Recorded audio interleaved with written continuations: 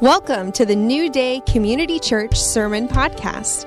We hope you're encouraged by this message from the Kalamazoo, Michigan campus. For more info on the church, visit newdaycommunity.org. All right, the struggle is real. Going through the book of 1 Peter, and it's my pleasure to be ministering. We're going to jump off into the book covering chapter 1, verse 1 through 12, and we'll be taking the next 8 weeks to go through the book expositorily. So we basically are looking at it verse by verse. Worked perfectly first service. There we go, okay. So one of the issues that we're facing is that contemporary culture is often contrary to the Christian faith. And there's times in history where the culture has been kind of running along a parallel track. In other words, a very similar society, very similar morals, very similar ethics. But for most of history, there's conflict between Christianity and the culture that we find ourselves living in. It certainly was the case when this letter was written to the early Christians, because they were suffering persecutions. The people that this letter is addressed to had been driven out of their homeland and had been dispersed into this other region. And we'll talk more about that in a few minutes. But even in our day, there is persecution. In fact, in our day, there's more people martyred for their faith than in all of history. So often we think that martyrdom is something that happened long ago. In actuality, more people are martyred for their faith, for their Christian faith, today than in any other time. And I've actually met some of these people who have suffered severely. Associate, part of our network in Ukraine, lost everything because of his faith in this conflict. One of the unspoken aspects of the war in Ukraine is that they are targeting evangelical Christians because they see that the evangelical Christians represent United States or an American agenda, and so they just automatically, even though they're not, they're completely Ukrainian, they speak Russian, but they are targeted. And so this person I've met, I can't quite call him a friend, but an associate, was driven from his home. He had a fantastic church that was experiencing incredible revival, thousands of people coming from all over Russian-speaking former Soviet Union to that city for many years, but because of this conflict, they lost everything, and he's now living as a refugee. And we as a network minister to people in Syria who have been tortured and killed because of their faith, as well as Iran and Iraq and other nations like that. So in many places throughout the world, in the Far East, in the Near East, in Africa, people suffer tremendously for our faith. And we're even seeing it here in our day. And this is one reason why we're looking through this letter, because it's Peter's advice to Christians living in a culture that's contrary to their faith and with the very real potential of facing persecution. It's first century advice for 21st century life. One thing that we're going to kind of point out and focus on in today's section, verses 1 through 12, that it really just jumped out, and so I'm going to kind of make it the theme of today's message, and I'd like you to consider this. Maybe it's something you've never thought of before, but salvation really spans all three tenses. In other words, salvation is something that that's happened. There's a past aspect of salvation, there's a present tense salvation, and there's a future tense salvation. And we're just going to explain this as we talk through the book of 1 Peter. Again, expositorial preaching is taking each verse and just kind of pulling out different aspects. If it was up to me, I would have at least a week, possibly a month for each verse. So that for me to preach through 12 verses in one Sunday, as first service learned, is a stretch. So I need to talk faster. All right.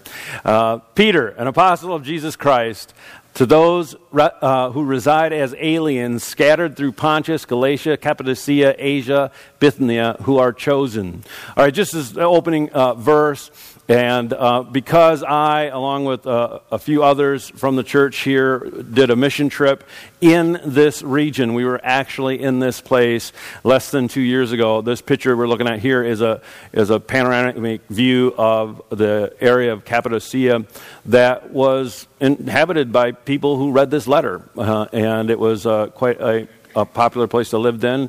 Now it's mainly a tourist site. There are still people living here, and there are still people living in the caves, and you can see some of those caves. The rocks formations were of a certain type of stone that was easily carved, and so they would have quite ornately carved living places in these rock, and they still do. There's a hotel you can stay at. It's made completely out of rock. Here it's kind of hard to see, but you can see the ornate carvings. This was an entrance to a church, and there were quite a few churches that you could go into, and in these churches they had frescoes and paintings of the story of the gospel and biblical scenes depicted. And so for all these years, the gospel actually has been presented and is still presented in these historical sites. So one more picture here. Here we are taking a hike, and a lot of the doorways were many, many feet up to protect against invasion, and they were able to live safely and resisted many attacks. And here I am inside one of the caves, but as you can see, it was quite a nice little cave. It was actually squared out in a living room size, and they had shelves and places for water. They had ventilation shafts. One area that was called an underground city. It had 8 stories, so you go from one, down 8 levels below ground. That was inhabited by hundreds, thousands of people. Whole civilizations lived there, and they were all Christian. That lived. And, at the time of the letter, they weren't Christian, but this whole region became Christianized. And so the point of all of this is that when Peter wrote the letter, these people had been driven out of their homeland, Jerusalem and Judea, because of persecution, and went to these other lands, Galatia, which is another region north of Cappadocia, part of present-day Turkey. And they were living in that area. But eventually, because they lived what was taught and what we're going to learn in this letter, they actually overcame the world. And that region of the world, which was formerly known as Armenia, became the first Christian nation on planet Earth. Before the Roman Empire became Christianized, they declared that they were a Christian nation, and was a Christian nation for many, many hundreds of years. And so, while I was shortly before that picture was taken, I was able to stand next to this tour group, and they were going, a formal tour. We didn't take the tour. We just I've learned that if you just stand next to the group, you can hear everything, and you don't have to pay for the tour. So one of the people that had taken the tour said, we see all these Christian depictions of the Christian story and Bible scenes. They were like, where did all the Christians go? And the Turkish tour guide, he probably didn't know any better because they don't teach this in Turkey. But what the tour guide said was, well, they were all Greeks, and they left. And I was like, excuse me, that's not quite how it happened. I didn't say anything. Obviously, I had to be careful. Because what actually happened was 100 years ago this year, 100 years ago, this was the 100th anniversary of the Armenian genocide, in which between 800,000 and 1.5 million Armenians were killed simply because they were Christian. And the Turkish government hasn't acknowledged it, but pretty much is well known. In fact, the word genocide was invented to describe what the Ottoman Empire did to this Armenian ethnic group that was completely Christian. And those who weren't killed were driven out. In fact, in first service, we had a guest, and he said, I'm Armenian, and my grandparents were driven out. And fortunately, his grandparents survived, but were driven out of the country. And just a few weeks ago, I met a man whose father was killed in in the genocide. He was a very old man, a Russian Orthodox priest. So here we have an example from history of a land that was suffering persecution, Christians suffering persecution, living in a land, overcoming that persecution to the point where they become the dominant civilization.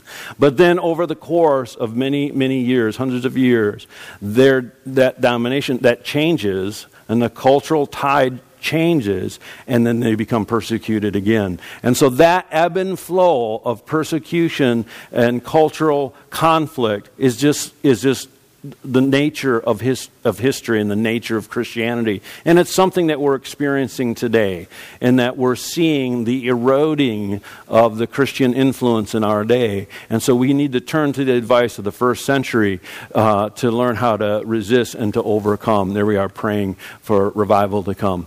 So let's go through these verses. Peter's advice, and I find this, it's the introduction to the letter, and so he just rapid fires a lot of information at us, and I'm going to try to unpack some of it and draw our attention to certain aspects of it. He starts out saying, Peter, an apostle of Jesus Christ, to those who reside as aliens who are chosen. Mark did a great job last week talking through the history of the book, the authorship of the book, and talking a lot about who the book was written to. So I'm not going to talk much about that. And what I'd like to get to is what Peter addresses. And what he addresses initially right off the bat is that he begins speaking to the issue of identity.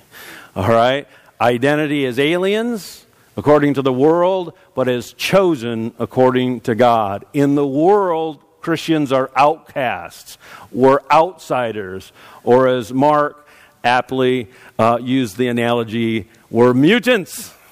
Okay? I thought it was pretty funny. So we're the outcast when we look at how we fit in the world system. But in God, and this is the important part, and this is the emphasis that Peter is making, is that in God we're chosen. And this word chosen is very, very, very important because it's coming from Peter. Peter is a Jew, right? He walked with Jesus. He was raised in the Jewish culture. And that term chosen, or the term elect, was the word that was always used for thousands of years referring to the people of Israel. God's chosen people. We still say that. Israel's God's chosen people. Chosen. They were elect by God. But Peter takes that term and says, you know what? That now applies to every Christ follower.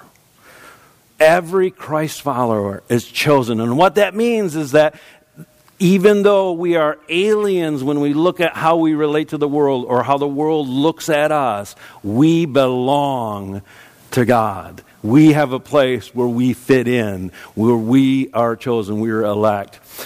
Jesus comments on this conflict between the world and living Christ-like when he talks to his disciples in John verse 16. He says, "These things I have spoken to you so that in me you may have peace."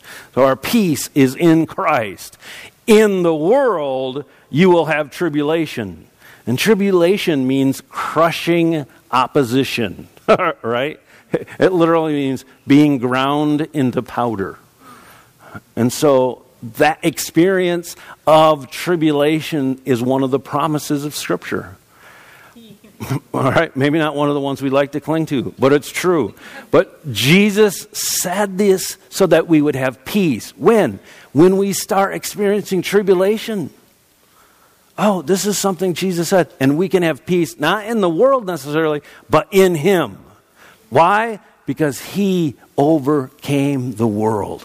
He overcame the world. So according to the foreknowledge of God the Father, by the sanctifying work of the Holy Spirit, to obey Jesus Christ and be sprinkled with His blood, may grace and peace be yours in the fullest measure. So in one sense, this is just the introduction to the letter. But boy, Peter packs in a lot of truth in this one phrase.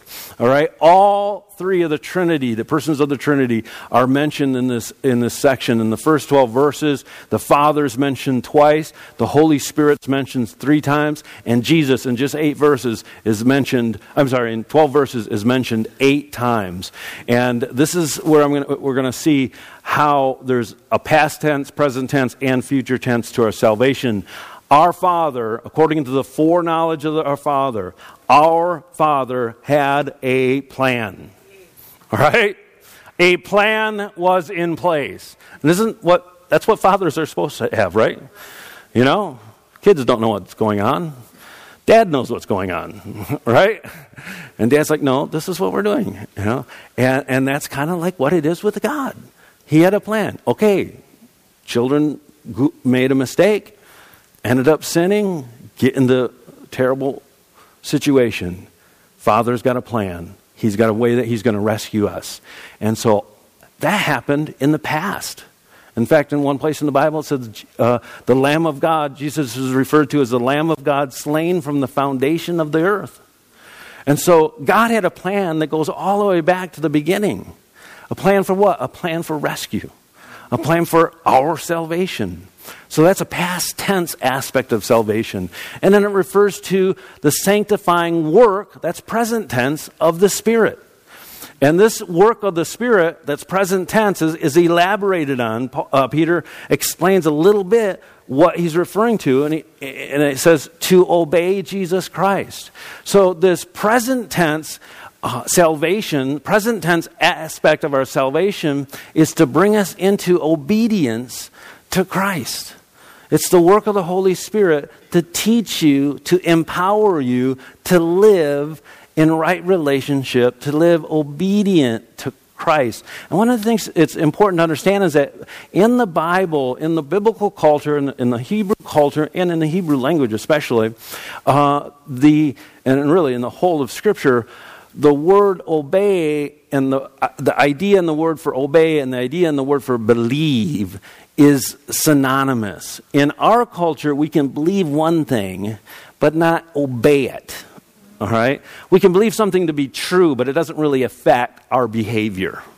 All right? And that's kind of a modern day normal. I believe that exercise is good for me. I believe wholeheartedly that I should exercise every day, but I don't do it. Right? Yeah, how many are in my boat? Right? You know, I know certain things are not healthy for me, but I still do them. All right, and so there's a conflict between what I believe and obey. But this word obey and believe, it's in their mind, and in order for us to understand what Peter is talking about in the sanctifying work of the Holy Spirit, he's saying, listen, you just live in right relationship, that you behave like Jesus would behave. That's what obeying Jesus means, is that you just do what Jesus did. You live Christ-like. That's obeying Jesus.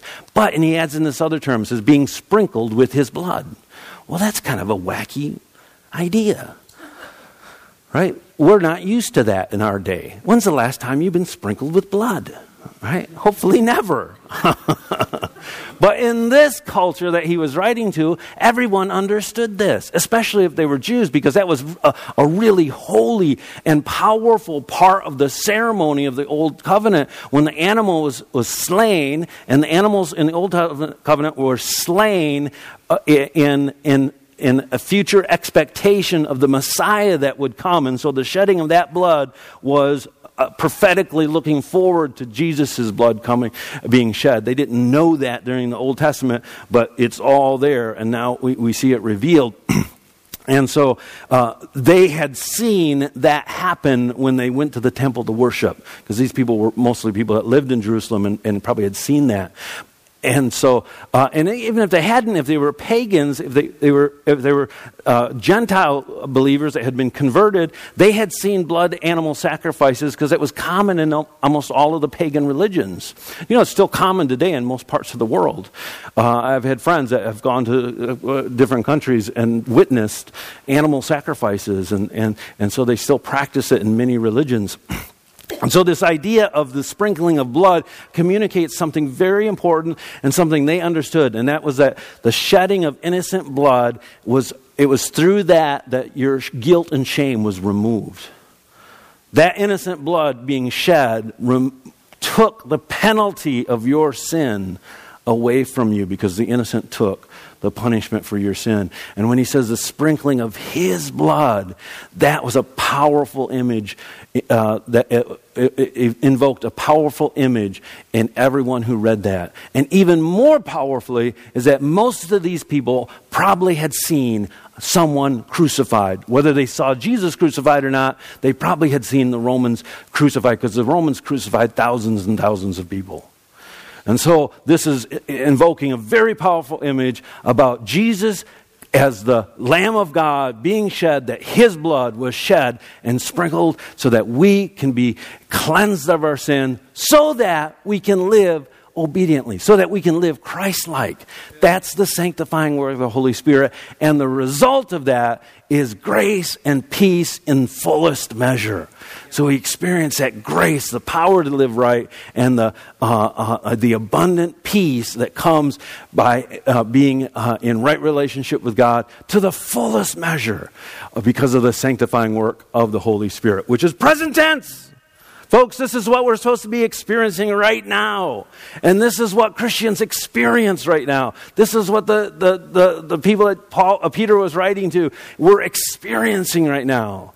And it's available to you to the same degree as it was available to them. Right? Same Holy Spirit, same Jesus, same faith. Blessed be the God and Father of our Lord Jesus Christ, who according to his great mercy has caused us to be born again to a living hope through the resurrection of Jesus Christ from the dead. Peter continues to go through and talk about identity. So he introduced our identity, and then he elaborates more first on the identity of God. As Christians, again, growing up in a Christian saturated culture, the calling God Father is not uncommon.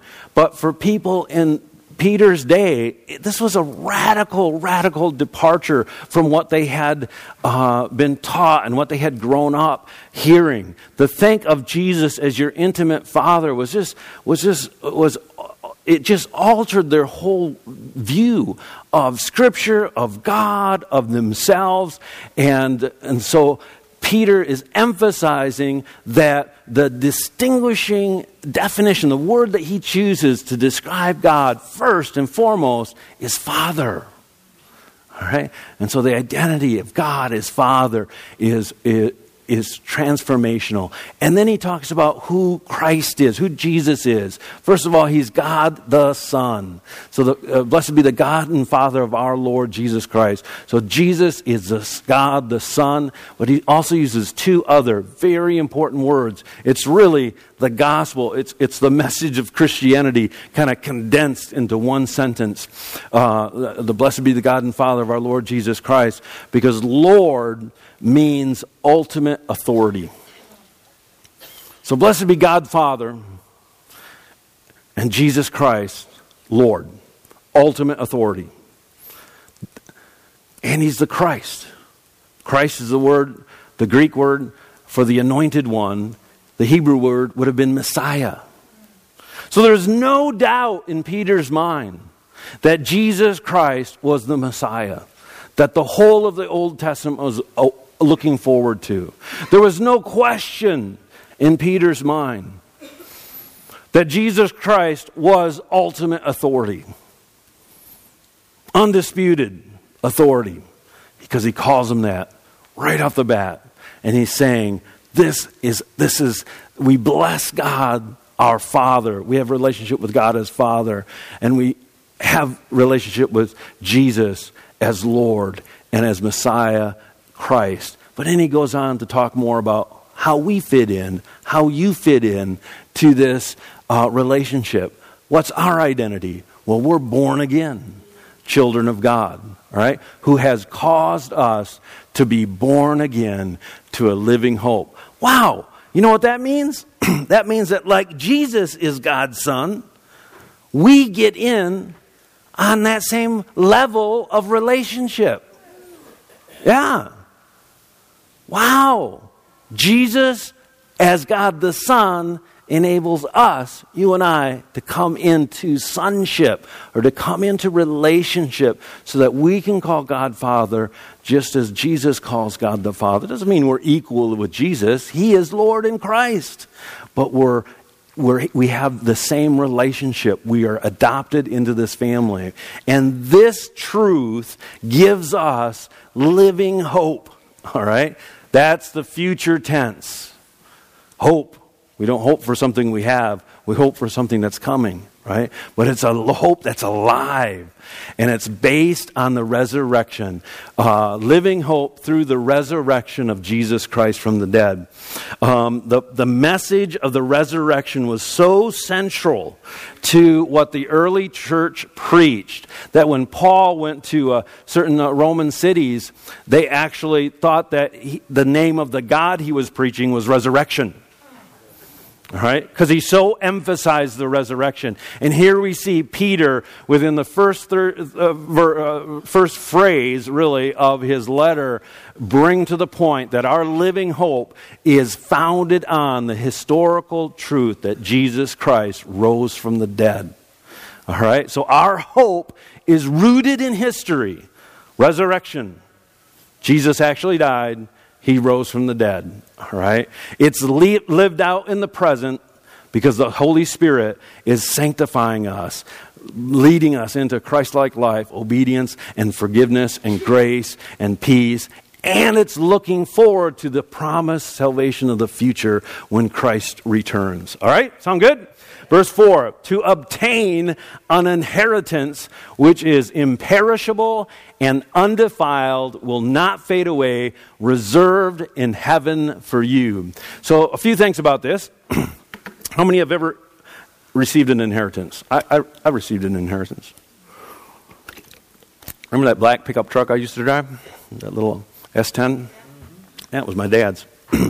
So didn't pay a penny for it, but it most expensive truck I ever got. So my dad had to die, it was an inheritance. Gave me some money too, that was nice. An inheritance is great. You don't earn an inheritance, do you? Right? If you inherit something, that means it's received because of a relationship you have with the person who died. All right? And so the whole idea of salvation as being this gift, it's an inheritance. It is communicated in this one simple word, that we have an inheritance. All of this enables us to obtain an inheritance from our Father. And that this inheritance is unlike anything else in this world. That pickup truck, I don't know what happened to it. I gave it away to somebody because it didn't work for like a year. And I said, yeah, sure. And, right? That car, whatever car you drove to get to church, it's not going to last forever. It's going to break down. It's going to end up as rust, right? Our bodies, as much as we do take care of them, they're not going to last forever. We're going to die. You're going to die. All right? Maybe Jesus will come back. And then whatever you experience then will be just as intense. All right? This building is not imperishable. Everything in this world is perishable. Everything in this world becomes defiled. But our inheritance, our new nature that we obtain because of Jesus' resurrection, because of the sprinkling of blood, this salvation that Peter's talking about, this is undefiled and imperishable. It's never gonna fail. All right? And that's the future hope. It's reserved. Our living hope of our secure future is what changes our life today. And I wish I could actually illustrate this by giving somebody something like this. But let's just say you come home and your spouse says, "Hey, honey, guess what? We just won the sweepstakes that we entered into, and we have a month-long cruise, a Mediterranean cruise." Full month on, completely paid for, balcony room, right? all the food, all the activities. We're going to see the whole of the Mediterranean. We're going to see Greece, Italy, and all those countries. Would you be excited about that? Yeah. How many want that? Okay. Let's say if that was reserved. Hey, we have reservations. It's already paid for. Would it change how you felt now, even though that was in the future? Yeah. Yeah. Absolutely. When we plan a vacation, we plan out when we're going to tell our kids so that they have the right amount of time to have expectation. If you do it too soon and things fall through, then they have disappointment. When you do it, when it's for sure, and we always time it out because that part of that expectation is some of the funnest part. It's like, we're going to Disney World. Yeah. Right? And so that little kind of example of expectation, living with an expectation is what Peter's talking about, what God is trying to communicate. And this is significant because it's this that enables us to overcome opposition and persecution and trial. All right? What? Because we know we have a reservation that cannot be revoked. A reservation that's already paid for.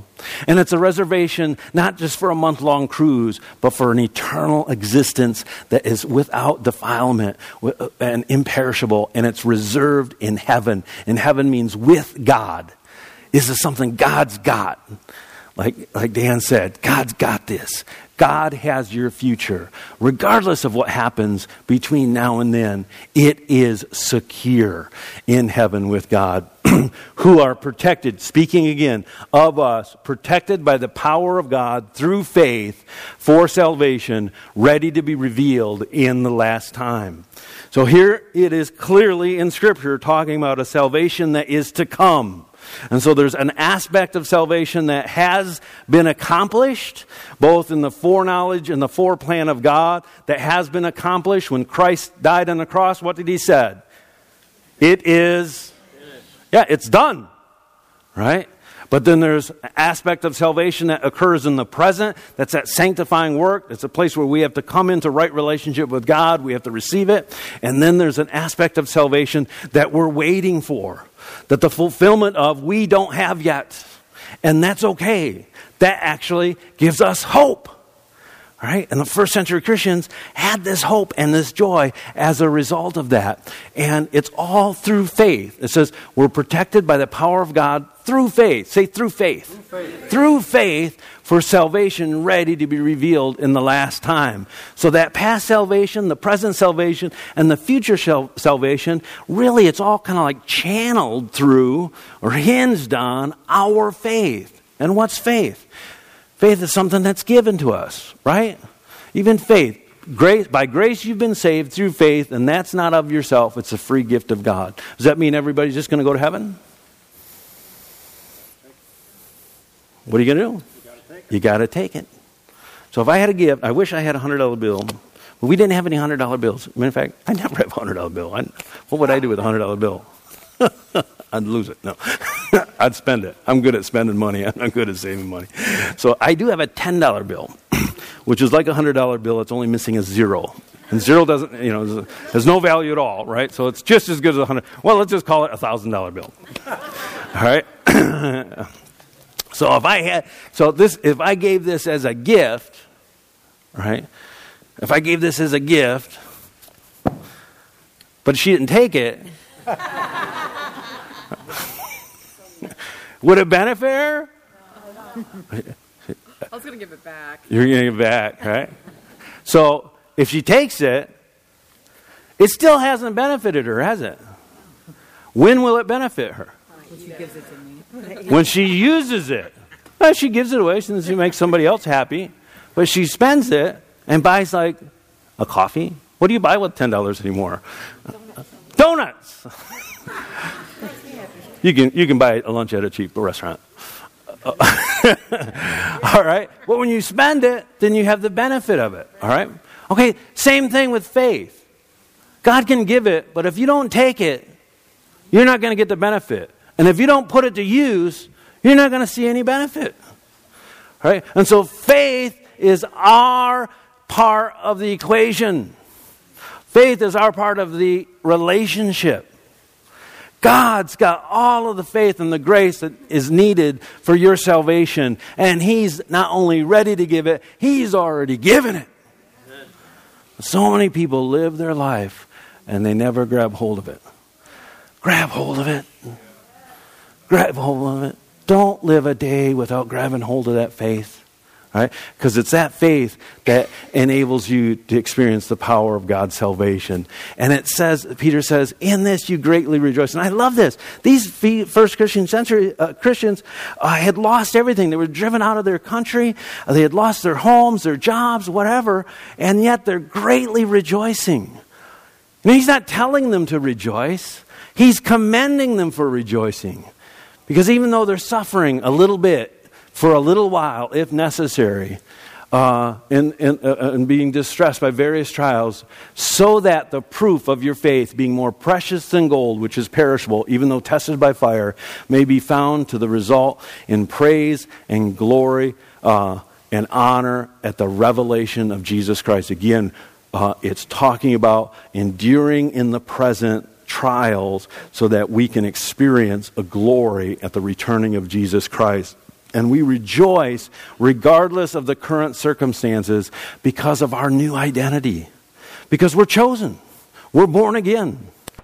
Presently protected. And we're promised a future hope. And those truths have the power to overcome every opposition, every obstacle, every trial. And listen, I haven't been threatened. Well, it's not common in our day to be, threatened with our life, right? Chances are nobody here is going to lose their job. It might happen. Our culture's shifting pretty radically now, and something bad might happen. But there's people in other countries that, got beheaded because they were a Christian just a few weeks ago, right? But the truth is, we all have a struggle. And that struggle is real. And just because someone struggles, just like we have some friends that both the dad and the mom they got cancer. And one's in one state and the other one's in Michigan. And it's like, oh my gosh. They have a bunch of kids and they're both suffering cancer. Like, that problem's really bad and it makes my problem seem really minor. But I still have problems. Does that make sense? Yeah. And so each and every one of us has struggles and has trials that we need to apply this verse to. And the first century Christians gave us an example of intense trials that they were able to rejoice greatly through. All right, so yeah, right now, you know what? We're going through trials, and this may mess with your theology a little bit, but and I haven't quite figured this out. Some people, think they have it figured out, but I just think it's true. It's trials prove faith. Trials enable us to demonstrate if we're living in a relationship that produces love and joy, or if we're not.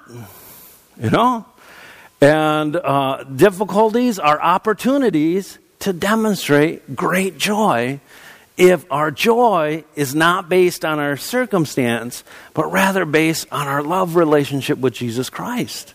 Does that make sense? Right, and that's really the introduction to this whole letter, is how to respond. He's going to go through and talk about a lot of different ways to respond to different trials. But my question to you is, what is being produced by the fire of your trial? Whatever it is. Maybe it's economic difficulty. Maybe it's stress between family members. Maybe it's physical illness. Who knows? It's different for each one of us. But allow that difficulty, that trial, that struggle to produce joy, because out of it you respond, not reacting to the circumstance, but responding out of your true identity and responding in keeping in mind that you have a reservation waiting for you that's going to be eternal, and it's going to be with Jesus. All right, a couple more verses. I'm just going to go through it. You're going to go through it. You can leave if you want. This is one of those trials. Though you have not seen him, you love him. I love this. And though you do not see him now, you believe him, and you greatly rejoice with joy inexpressible and full of glory, obtaining the outcome of your faith, the salvation of your souls. You know, Peter is no doubt remembering the time when Jesus appeared to him and the other disciples after the resurrection, and Thomas had doubted, and he said, I won't believe unless I see it myself, unless I see his hands. And so Jesus shows up and says, hey, Thomas, talk to the hand. And Thomas, falls to his knees and confesses that Jesus is his Lord. And Jesus responds and says, you believe because you have seen me. Blessed are those who believe without seeing. And Peter's referring to that when he writes to these Christians because they hadn't seen Jesus. In one sense, they had a faith that was more excellent than Peter's because Peter saw it. And he's commending them of their faith. But you know what? That applies to you.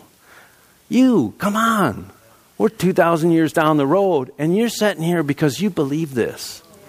All right? Because you have an inheritance, because you're chosen, because you're elect, all right? And because you have access to inexpressible joy. You know? A Christian's joy is bound up with love to Jesus. Its ground is faith. It is not, therefore, either self-seeking or self-sufficient.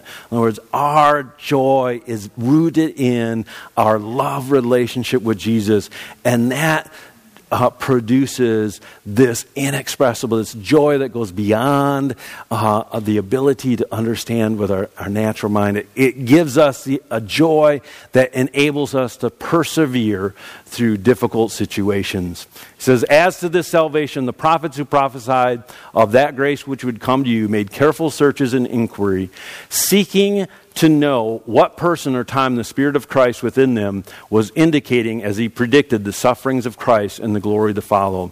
So Peter ties in the whole Old Testament here.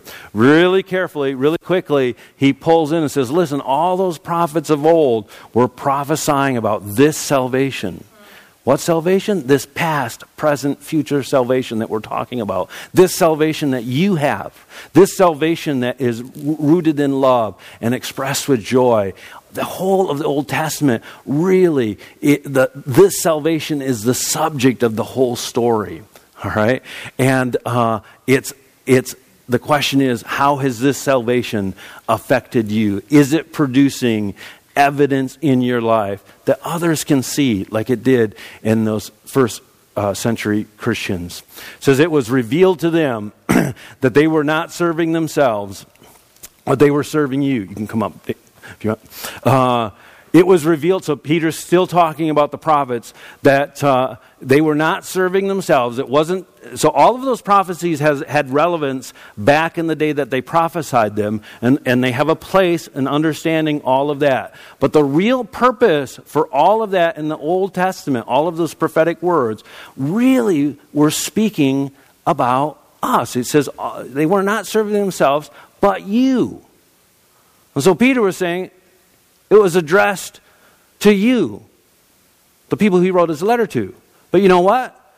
That's you, because he wrote the letter. Because you're now the people he wrote the letter to, right? Because you are now the Christians who have been dispersed, even further out than Galatia and Cappadocia, right? We are at the ends of the earth.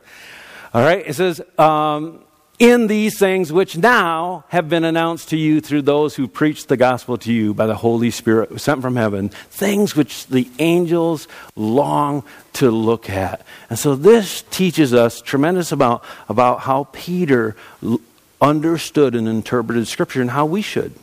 That this whole book is about you, and it's about now.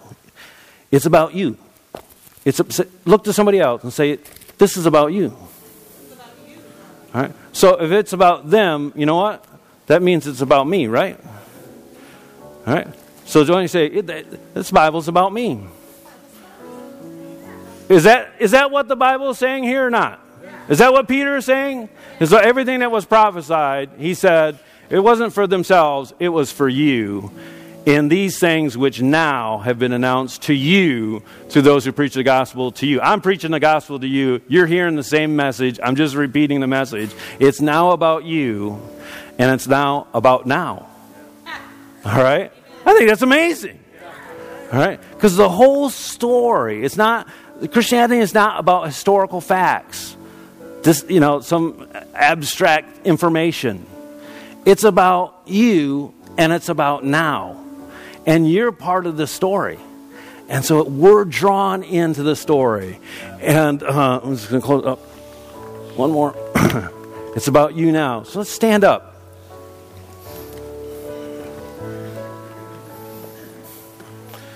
It's about you being chosen, being the elect. It's about you knowing your identity. Okay, the world sees you as aliens, outcasts. That's fine. Because you respond out of the love, out of being chosen, out of being sons and daughters. It's about faith that's been given and received. It's about what's being produced and the trials that you're enduring. It's about the inexpressible joy that is yours through faith in Jesus Christ. If you're here today and you've never made the decision that it's just, if you've lived as though, well, maybe it's true or maybe it's a good idea, but I'm not good enough. It's never about being good enough because it's an inheritance. It's about being in relationship. And God did everything in His power to restore relationship with you when He sent Jesus Christ to die on that cross. That sprinkling of blood is about being cleansed from sin and shame. No one goes to hell because of sin. All right? Because Jesus died for the sins of the whole world.